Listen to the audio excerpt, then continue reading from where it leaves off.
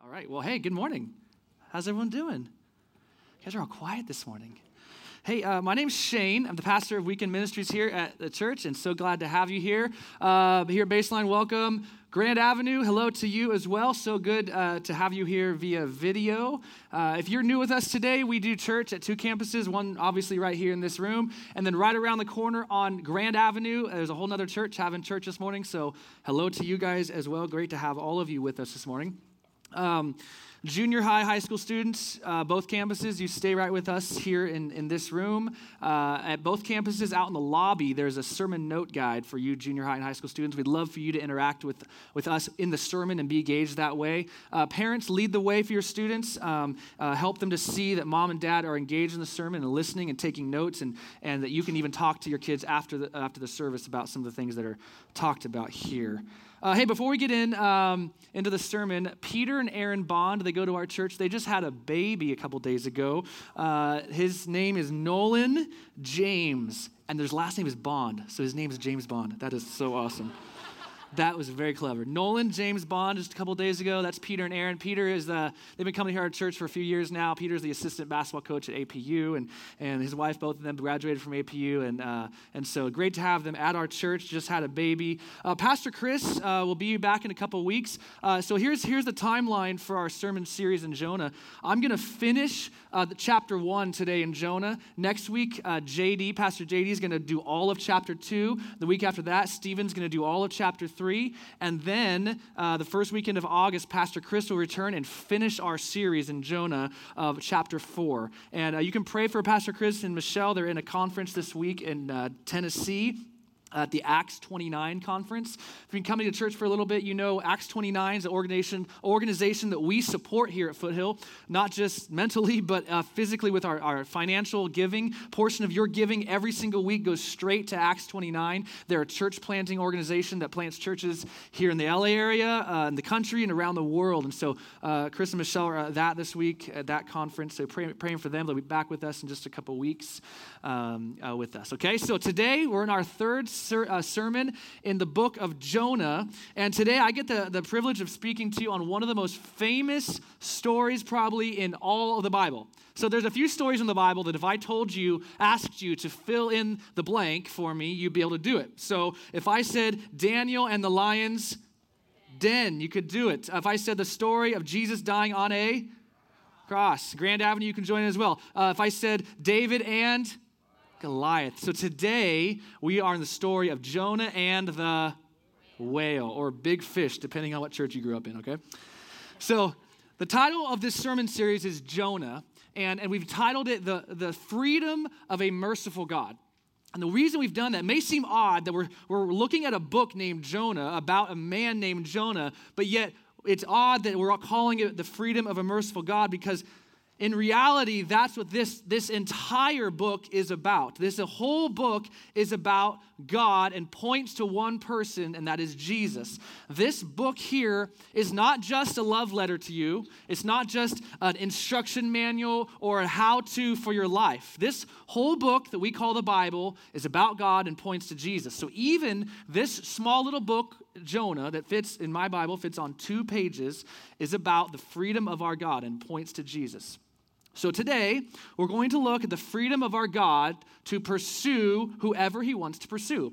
So if you're taking notes today, this is the big idea over the whole sermon, that God is free to pursue whoever he wants to, okay? It's the idea that God is not obligated to save you, that God is not obligated to bring salvation to you at all, that any saving work done by God in your life is done so freely out of the free will of God. JD touched on this a couple weeks ago when he opened up this book, that God operates in this total freedom unlike us.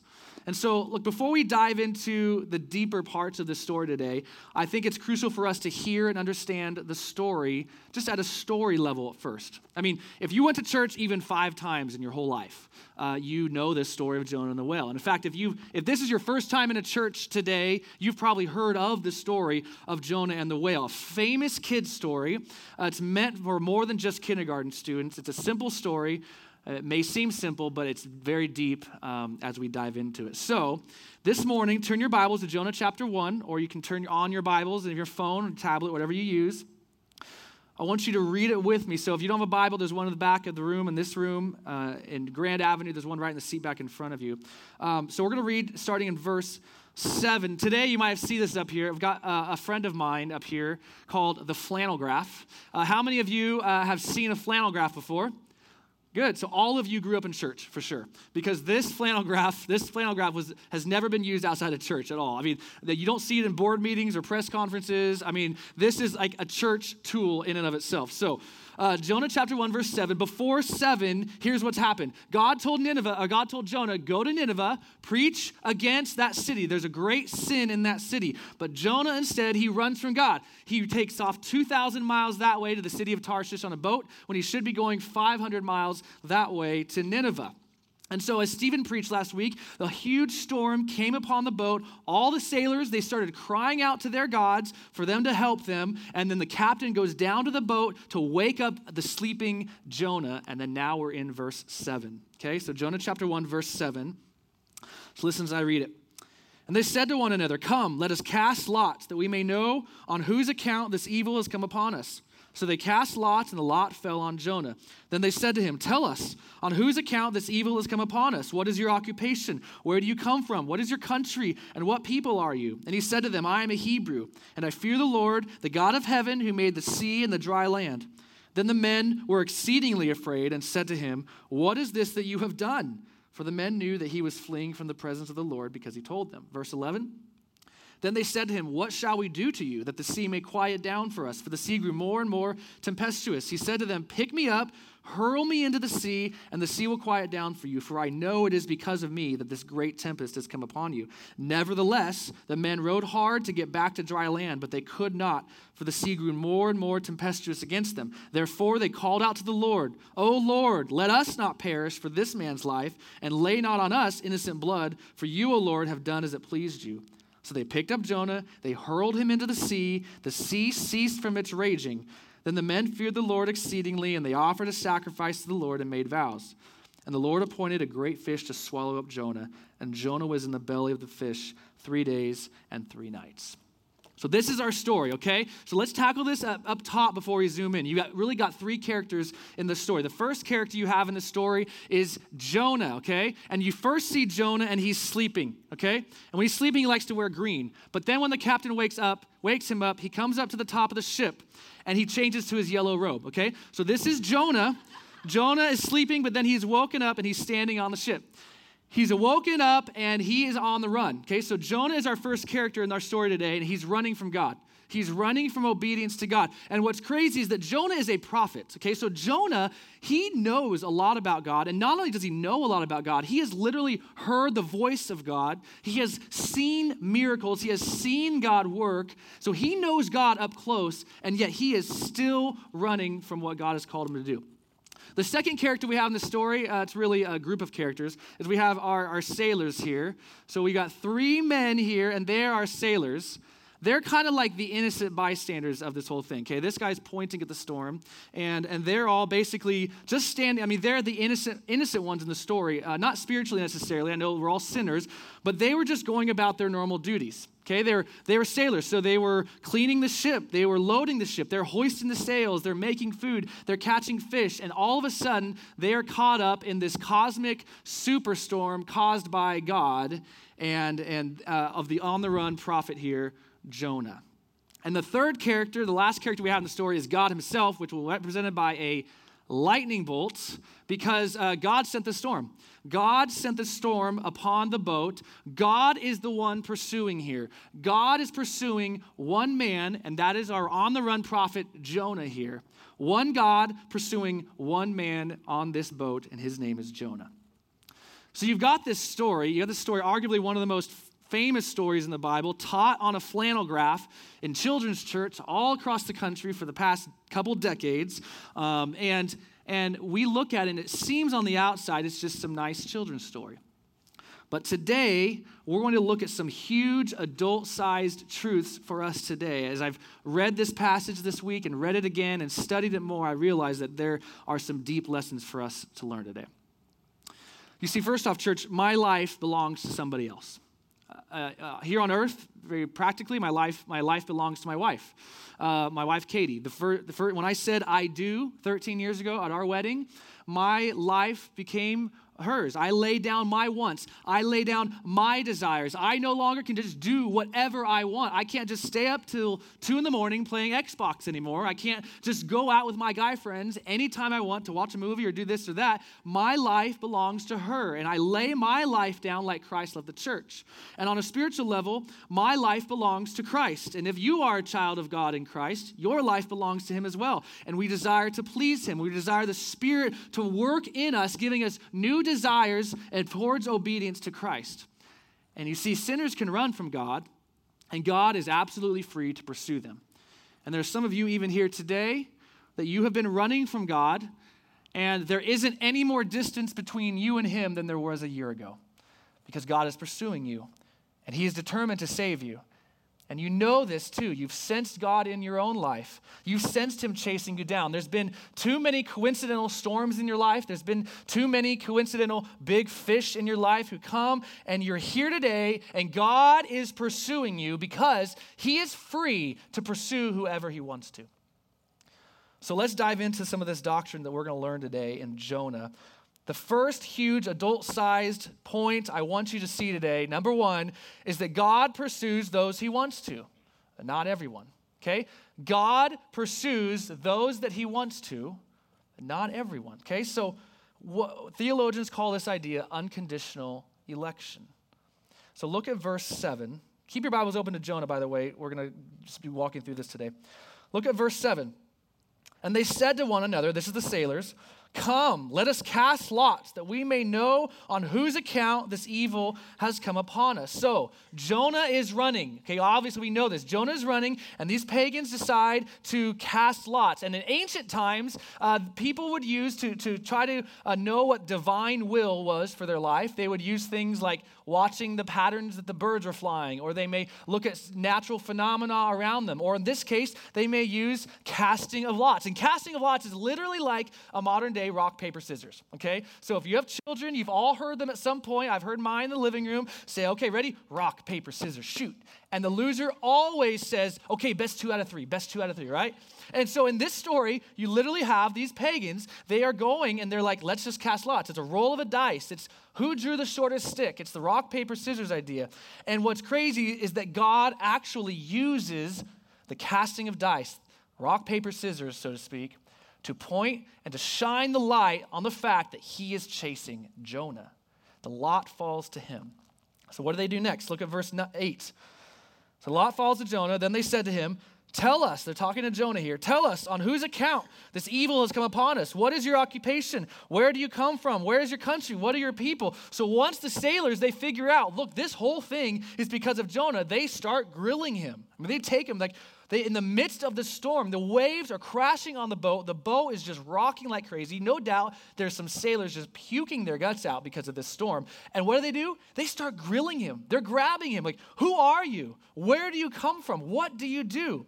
So God uses casting of lots, and he now uses these pagan sailors to draw the attention to everyone on the boat that he is chasing Jonah. The sailors start asking him, and Jonah answers them. Look at verse 9. He said to them, "I am a Hebrew, and I fear the Lord, the God of heaven, who made the sea and the dry land." Translation there, Jonah says, "I serve the God who made everything that exists." And look, it hasn't been that long in the span of history for when people have heard about this Hebrew God. So this Hebrew God who delivered the Hebrews from Egypt, this Hebrew God who parted the Red Sea, who crushed the most powerful army at that time in the Egyptian army. And the sailors hear this, and there's one man in the story named Jonah running from one God. And he says, "I'm running from that God." And look what the sailors say in verse 10. It's such a right response. "Then the men were exceedingly afraid," rightly so, and they said to him, "What is this that you have done? Okay, so these pagans, again, they're outside the Israelite community. There is legend, there is tales of this Hebrew God, tales of this God who came upon the Egyptians and struck them down with 10 plagues, the God who destroyed their army, the God who allowed water to come from a rock in the desert for his people, the God who crushed the walls of Jericho like my 3-year-old daughter with her brother's Lego sets. I mean, the God who just crushed everything. And the sailors know of this God. They've heard of this God, and they rightly say, "What have you done?" They look at Jonah like, why? Why are you running? So this is where we see the sailors in their true character as innocent bystanders. They're not innocent spiritually. We're all sinners, but within the story and who God is pursuing. You see from these first 4 verses very plainly that God is chasing one man, and that one man is Jonah. And the sailors are helping to shine light on the fact. They use casting of lots. They grill him, all pointing to the fact that God is chasing Jonah. And they rightly proclaim, "What are you doing?" And you might be wondering, why are you drawing so much attention, Shane, to the fact that God is chasing this one man? Because remember, like we said at the beginning of this sermon series, the book entitled Jonah is not really about Jonah. It's really about God. And more importantly, this sermon series is about God being free to be merciful to whomever he wants to be merciful and free to pursue. We see today God pursuing, free to pursue whoever he wants to pursue. This seemingly children's story has some huge truths to it. The central depth of the gospel says this. It's going to be on the screen, hopefully. It says that the death of Jesus and the beneficiaries of that death were chosen before creation. Okay, so I'm going to say this again. I want you to hear it. I want you to think upon it. If you're taking notes, I want you to write it down. The death of Jesus and the beneficiaries of that death were chosen before creation. So 1 Corinthians helps us to see this very clearly. 1 Corinthians chapter 1, verse 27 says, "But God chose what is foolish in the world to shame the wise. God chose what is weak in the world to shame the strong. God chose what is low and despised in the world, even things that are not, to bring to nothing things that are, so that no human being might boast in the presence of God. And because of him, you are in Christ Jesus." So if you are a child of God in Christ, God chose to put you in Christ. We are united to Christ by faith in him, yes, but have you ever asked yourself, why did I choose to believe? Have you ever asked yourself, what caused me to believe? What caused me to have faith in God? And the answer is, God is the author of our faith, not us. He caused me to choose. He caused me to believe, as Ephesians 1 verse 4 says, that even as he chose us in him before the foundation of the world, that we should be holy and blameless before him. In love, he predestined us for adoption to himself as sons through Jesus Christ, according to the purpose of his will. So he chose us before, Ephesians 1, before the foundations of the world, to have faith in Jesus for our salvation. You see this even in Revelation 13, verse 8, the end of your Bible. If you're taking notes, just write that. Revelation 13, 8. You see that in there it says, before Adam was created, before anyone was born, there was this book in heaven naming all those who were chosen. Revelation tells us that the names who are written in this book do not follow or worship the beast or the Antichrist listed in Revelation. It's because their names are in that book, because they have been chosen, that they do not worship or follow the beast. His choosing causes us to follow. John 10:26, Jesus now on earth exclaiming, he tells the Pharisees that the reason they don't believe, the reason they don't hear his voice is because they aren't part of his sheep. They aren't part of his flock. So listen, church, this is very crucial for you to understand, for us to grasp hold of, that God's choosing is not based on foreseen faith in your life.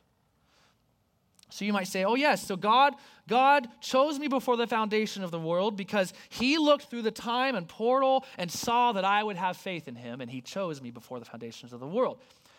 What I'm saying today is that God did not look through that portal of time before Adam was created, before the Apostle Paul, before Martin Luther, before Chris Lewis, before any of us in here, and says, ooh, I see that they're going to have faith in me. I see that their faith has been risen towards me in the future, so now I'm going to write their name in this book. Now I am going to have to save them because of their faith in me.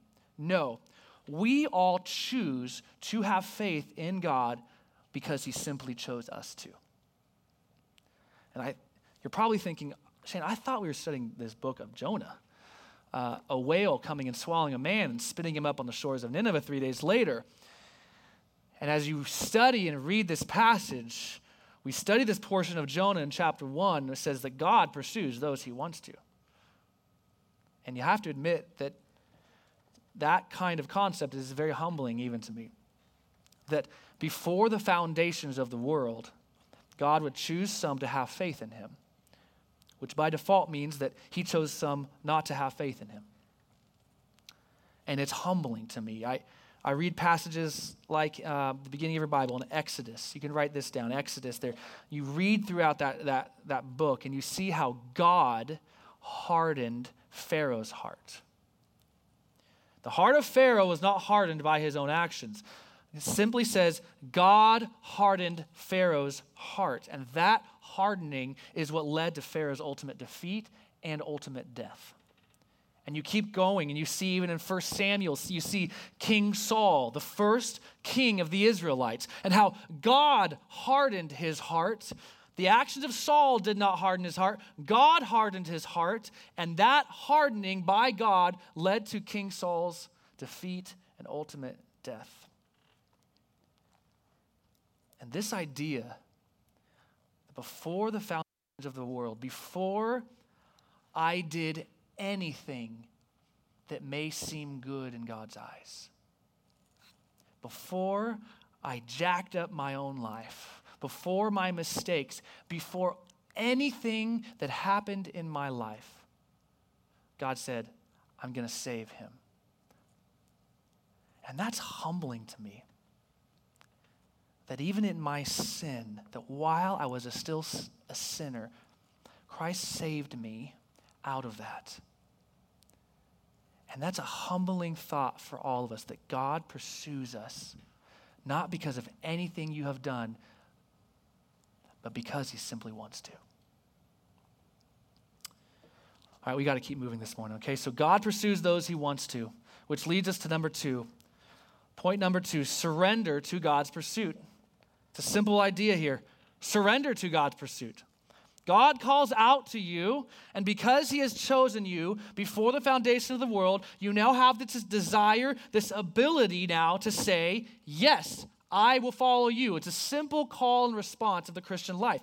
Matthew 4 says it so plainly and so easy for us to understand. Jesus walking the earth, the 4th chapter of Matthew, he's walking and he decides to call disciples to himself. And he sees Peter and Andrew, and they're on the shore of the lake, and they're going to do some fishing. And he simply walks up to Peter and Andrew. He simply walks up to them and he says, follow me.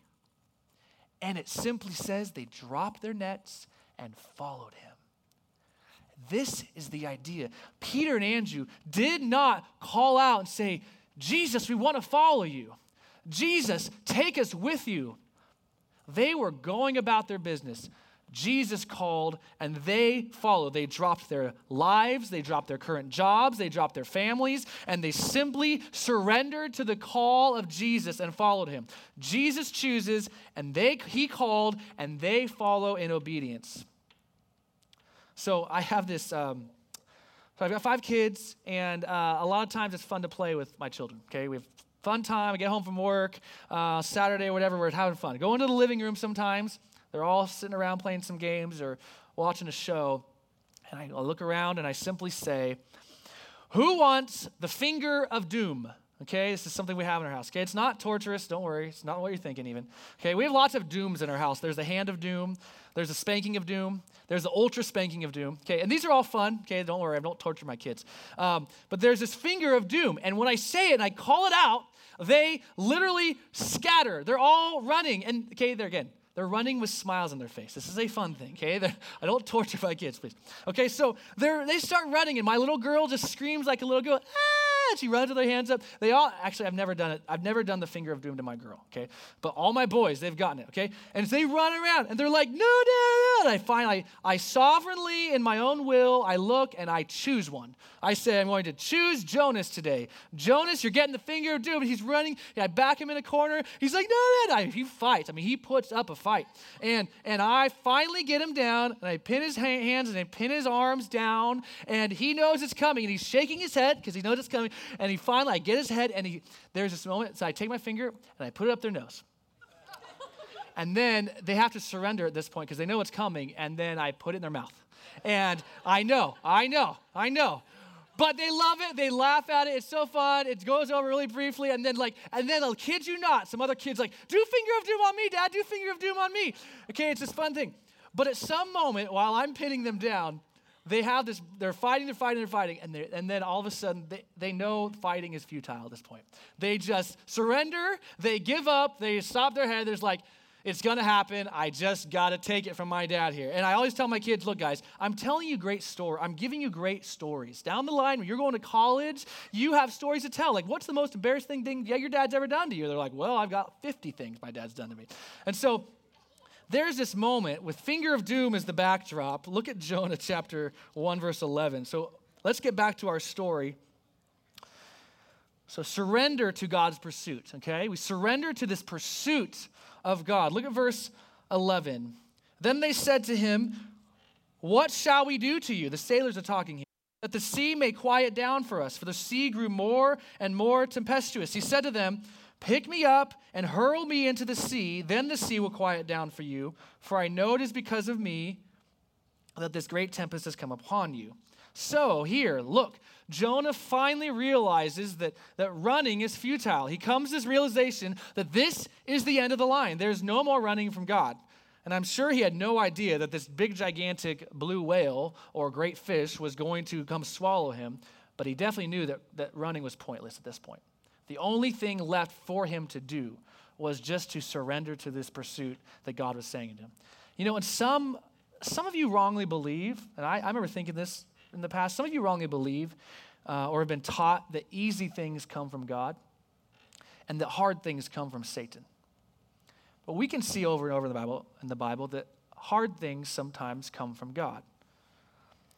And this storm set up by God continues to rage until Jonah surrenders. And your life, church, your life has had, it will have, or currently does have a crisis at some point. At some point, there is going to be, or is right now, a storm that is thoroughly and completely beyond your control to manage or to calm. It could be unrepentant, unchecked sin in your life, that God causes this storm to bring that sin to the surface, that you will repent and to surrender to his lordship over your life. It could be a storm caused by external forces, by maybe a divorce or cancer or a lost job or infertility, or your small business just isn't making it. You don't have enough money to make it this month, or your children just aren't walking with the Lord like you wanted them to. And we can know at some point, church, there will be storms in your life. And that storm can be a measure of God's mercy in your life if you surrender. That storm can be evidence of God's pursuit of you. And the only answer, the only reaction we have as Christians is to surrender to the Lord what is his plan for your life, what his will is for your life. And look at what the sailors initially try to do. Look at verse 13. So they know what to do. They know what to do, right? Throw Jonah overboard. But 13 says this, verse 13. Nevertheless, okay, they know what to do, but nevertheless, the men rowed hard to get back to dry land, but they could not, for the sea grew more and more tempestuous. I love this word. It says, nevertheless. Verse 13 tells us, even though they knew what to do, even though they knew what surrender looked like, they chose to do things on their own, which tells us that surrender, if you're taking notes, write this down. Surrender is tied to obedience. Surrender is tied to obedience. So when we surrender to God's pursuit, it's tied to our obedience to him. Look, Jonah, we see the whole chapter 1. Jonah and the sailors, they did this here, but we see this, that we can learn from chapter 1 that whatever actions that humans undertake in chapter 1, whatever actions they undertake, they fail. But we see that whatever God endeavors, whatever God sets out to do will succeed. God hurled the storm on the boat. God threatened the ship to break up. God calmed the sea eventually, we'll see in a second. God, we'll see in a moment, brought this great big fish to swallow Jonah. God caused that big fish to swallow Nineveh. You know what to do is right. You know what the right thing to do is, but Jonah says, but nevertheless. You have unchecked sin in your life. You know you need to confess it. You know you need to ask forgiveness for this, but you decide to keep it locked up, wasting away at your bones. You know that guy you said yes to marry isn't the right guy. All your friends and family, they're telling you the same thing. But you fall into the romantics of what this relationship is, and you go on with marrying him. Nevertheless, you know you're addicted to materialism. You know you love new electronic gadgets, a new car that comes out, and your heart is pulled every time these new things come out, a new boat or whatever it may be, and you know the right thing to do. You know God has put in your heart this thing that says, you know what, you need to start giving and being generous to other people to fight that urge. You know what to do, but nevertheless, you put it off, and you say, I know what to do. I mean, Katie and I are going through this even in a small way right now. We sold our home about 9 months ago, and every urge of strategy and efficiency in me says, we're going to sell our home in Chino, we're going to move closer, and we're going to move here, and move from there to here in one move. We're going to sell a house and buy a house, but we had this check in our spirit that we need to wait. So we sold our house and we're renting right now. And every time we go out, my wife and I will go out on the weekend. We'll look at open houses. We'll go to this place and this place, look at homes. I have this pull. I just want to settle down. And I feel this urge to wait. And I'm fighting that in me all the time because I know that every action undertaken solely by a human will fail. But that every action undertaken by God, every endeavor by God will succeed. So Jonah finally surrenders, okay? Look at verse 14. It's going to be thrown into the ocean now. So, therefore, they called out to the Lord. Now the sailors are like, okay, we got to do this. So they call out to the Lord, "O Lord, let us not perish for this man's life, and lay not on us innocent blood." Look at this phrase. "For you, O Lord, have done as it pleased you." Even the sailors here are recognizing that God does as he pleases. In verse 15, they picked up Jonah, the one with the yellow robe, because he's awake, picked up Jonah, put him in the ocean. They hurled him into the sea, and then the sea ceased from its raging. Then the men feared the Lord exceedingly, and they offered a sacrifice to the Lord and made vows. So you have the sailors now in verse 16 acknowledge the fact that God does what he pleases. He pursues those he wants to. And then there's this brief moment of surrender by even the sailors where they offer sacrifices. They make vows. And I'll be honest with you, we don't know anything more about these sailors. This is the end of the line for our story with the sailors today. Was there acknowledgement of God in their life? Was it this acknowledgement where we do those crazy things? We make those vows to God in the storm where we say, God, release me from this financial crisis, and I promise you, I will tithe 12% to you every single week. Or God, heal me from this disease in my life, and I will tell everyone about what you've done. I'll go overseas and be a missionary. Vows we make in the storms of life that don't really hold up under the sunny weather of life. Or God in his sovereignty deciding to save the sailors in the midst of this storm because he wanted to. We don't know anything more about these sailors, so we don't know what to say for sure, but we know that God pursued Jonah, and he's going to continue even in the sea. God pursues those he wants to. So we surrender to God in obedience because of his pursuit, and then lastly, number 3, if you're taking notes, we rest in God's pursuit. So we surrender to him, tied to obedience, and finally, we rest in God's pursuit. Look at our final verse for the day, verse 17. The Lord appointed a great fish. You've been waiting for this blue whale all along, sitting here on this flannel graph. Here he goes. The Lord appointed a great fish to swallow up Jonah, and Jonah was in the belly. There we go. Jonah was in the belly of the fish 3 days and 3 nights. Boom. Done. all that Jonah had been through at this point. Everything he had gone through, the storm, the waves, and the wind, done. The storm passed, the sea calm, the yelling and the grilling from the sailors has stopped, and it's now just Jonah and God inside the belly of the whale. Jonah has been running. He's been now forced to rest in God's pursuit. He's been now forced to recall the events of the past few days, to bring into focus that the entire time God was in control. God was in control of the entire situation, that when Jonah thought he knew better, when he thought he was in control, that he could run that way, away from where God was calling him to, that he is reminded now that it's all about God and that God was in control the entire time.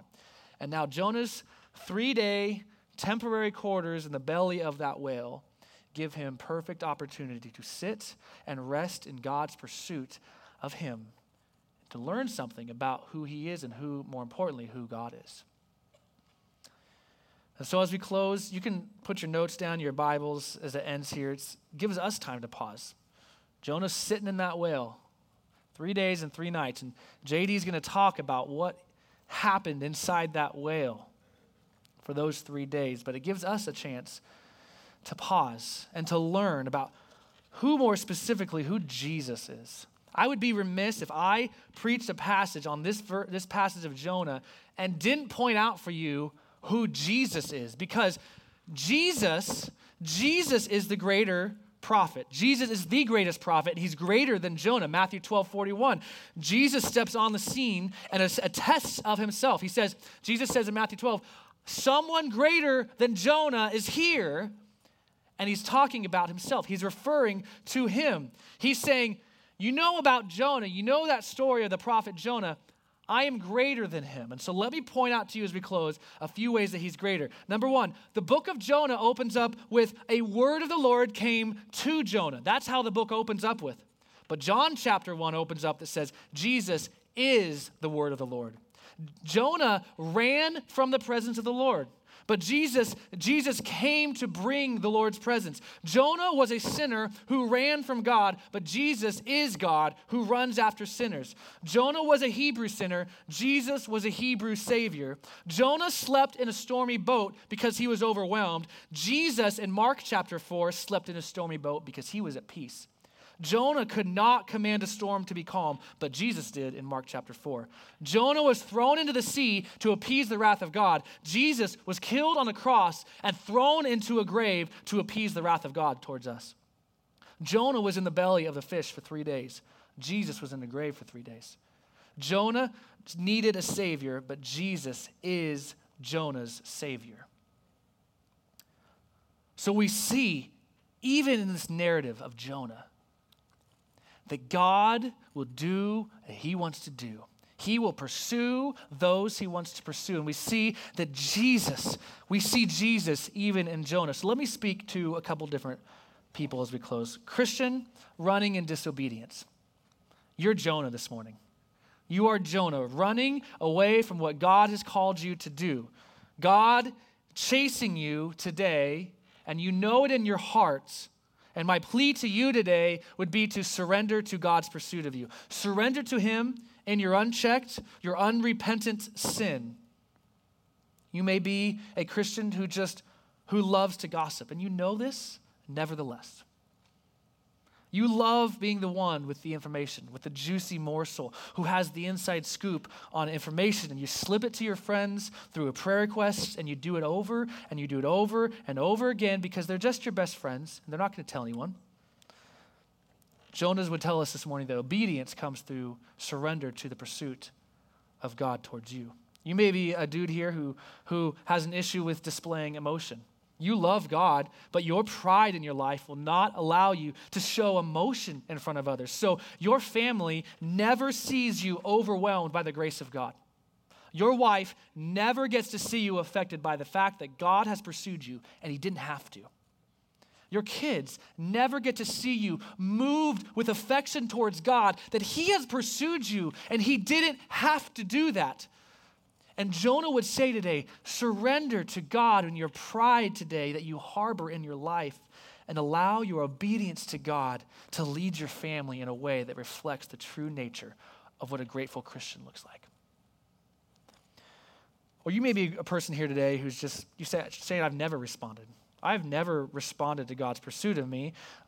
You may have heard this story growing up on a flannel graph, maybe similar to this one. You maybe grew into church a few times your parents think they needed church, or maybe your grandma took you to a church a few times growing up. You may be someone that happens to find yourself now at church once in a while. You're not sure how. You happen to have one of those Christian friends in your life, a coworker, a neighbor, and that question about what you do with Jesus always comes up in your life, and you can't get it out of your head. You can't seem to stop thinking about who God is, how it affects you, but you continue to run from him. You continue running from him by living however you want to, because by living however you want to, you're reminding yourself that you're in control and not God. And God, our pursuer today, is here speaking to you through the book of Jonah, reminding you, listen, all human actions will fail. But every endeavor set out by God will succeed. And you sense him chasing you. Find yourself here today. You sense that tug on your heart. Your heart beats even faster sometimes when I talk, and you know what the right thing to do is. And the question before you today is, what will you do with God pursuing you? Jesus is the greater Jonah. He gives us the life that we cannot earn. Running from the Lord is futile. Church, I serve the Lord. Can't say I've never run, but I definitely serve the Lord. He is my God, the creator, as Jonah says, of dry land and sea, the God who made everything. I serve him, and my life and my sin and my family and my finances and who I am is surrendered to Christ. And my prayer for all of us is that you would do the same today. So let's pray towards that end. God, I love you. I do. God, I love you so much. I'm thankful for your pursuit of me in my life, and I have seen it over and over. I'm thankful that you convict me of sin. I'm thankful that when I sin, I feel conviction in my life, and I know, God, that it is because of you. I know that it is you pursuing me and chasing me down, even though I say nevertheless so many times. So God, thank you. I am so thankful for you.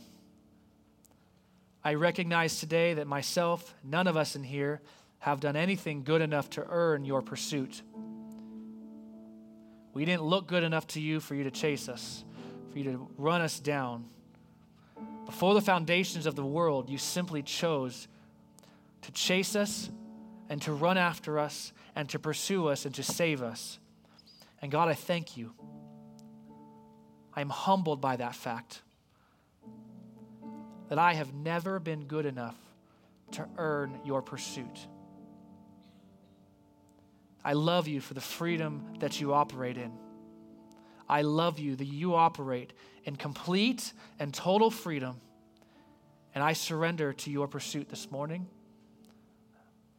And God, I pray for those in here who are wrestling with your pursuit of them. I pray, God, that through the power of your Holy Spirit, you would help surrender to take place and obedience to take forth. We love you, God, and we thank you for your Son, Jesus, who is greater than this prophet Jonah. Pray all this in your name. Amen.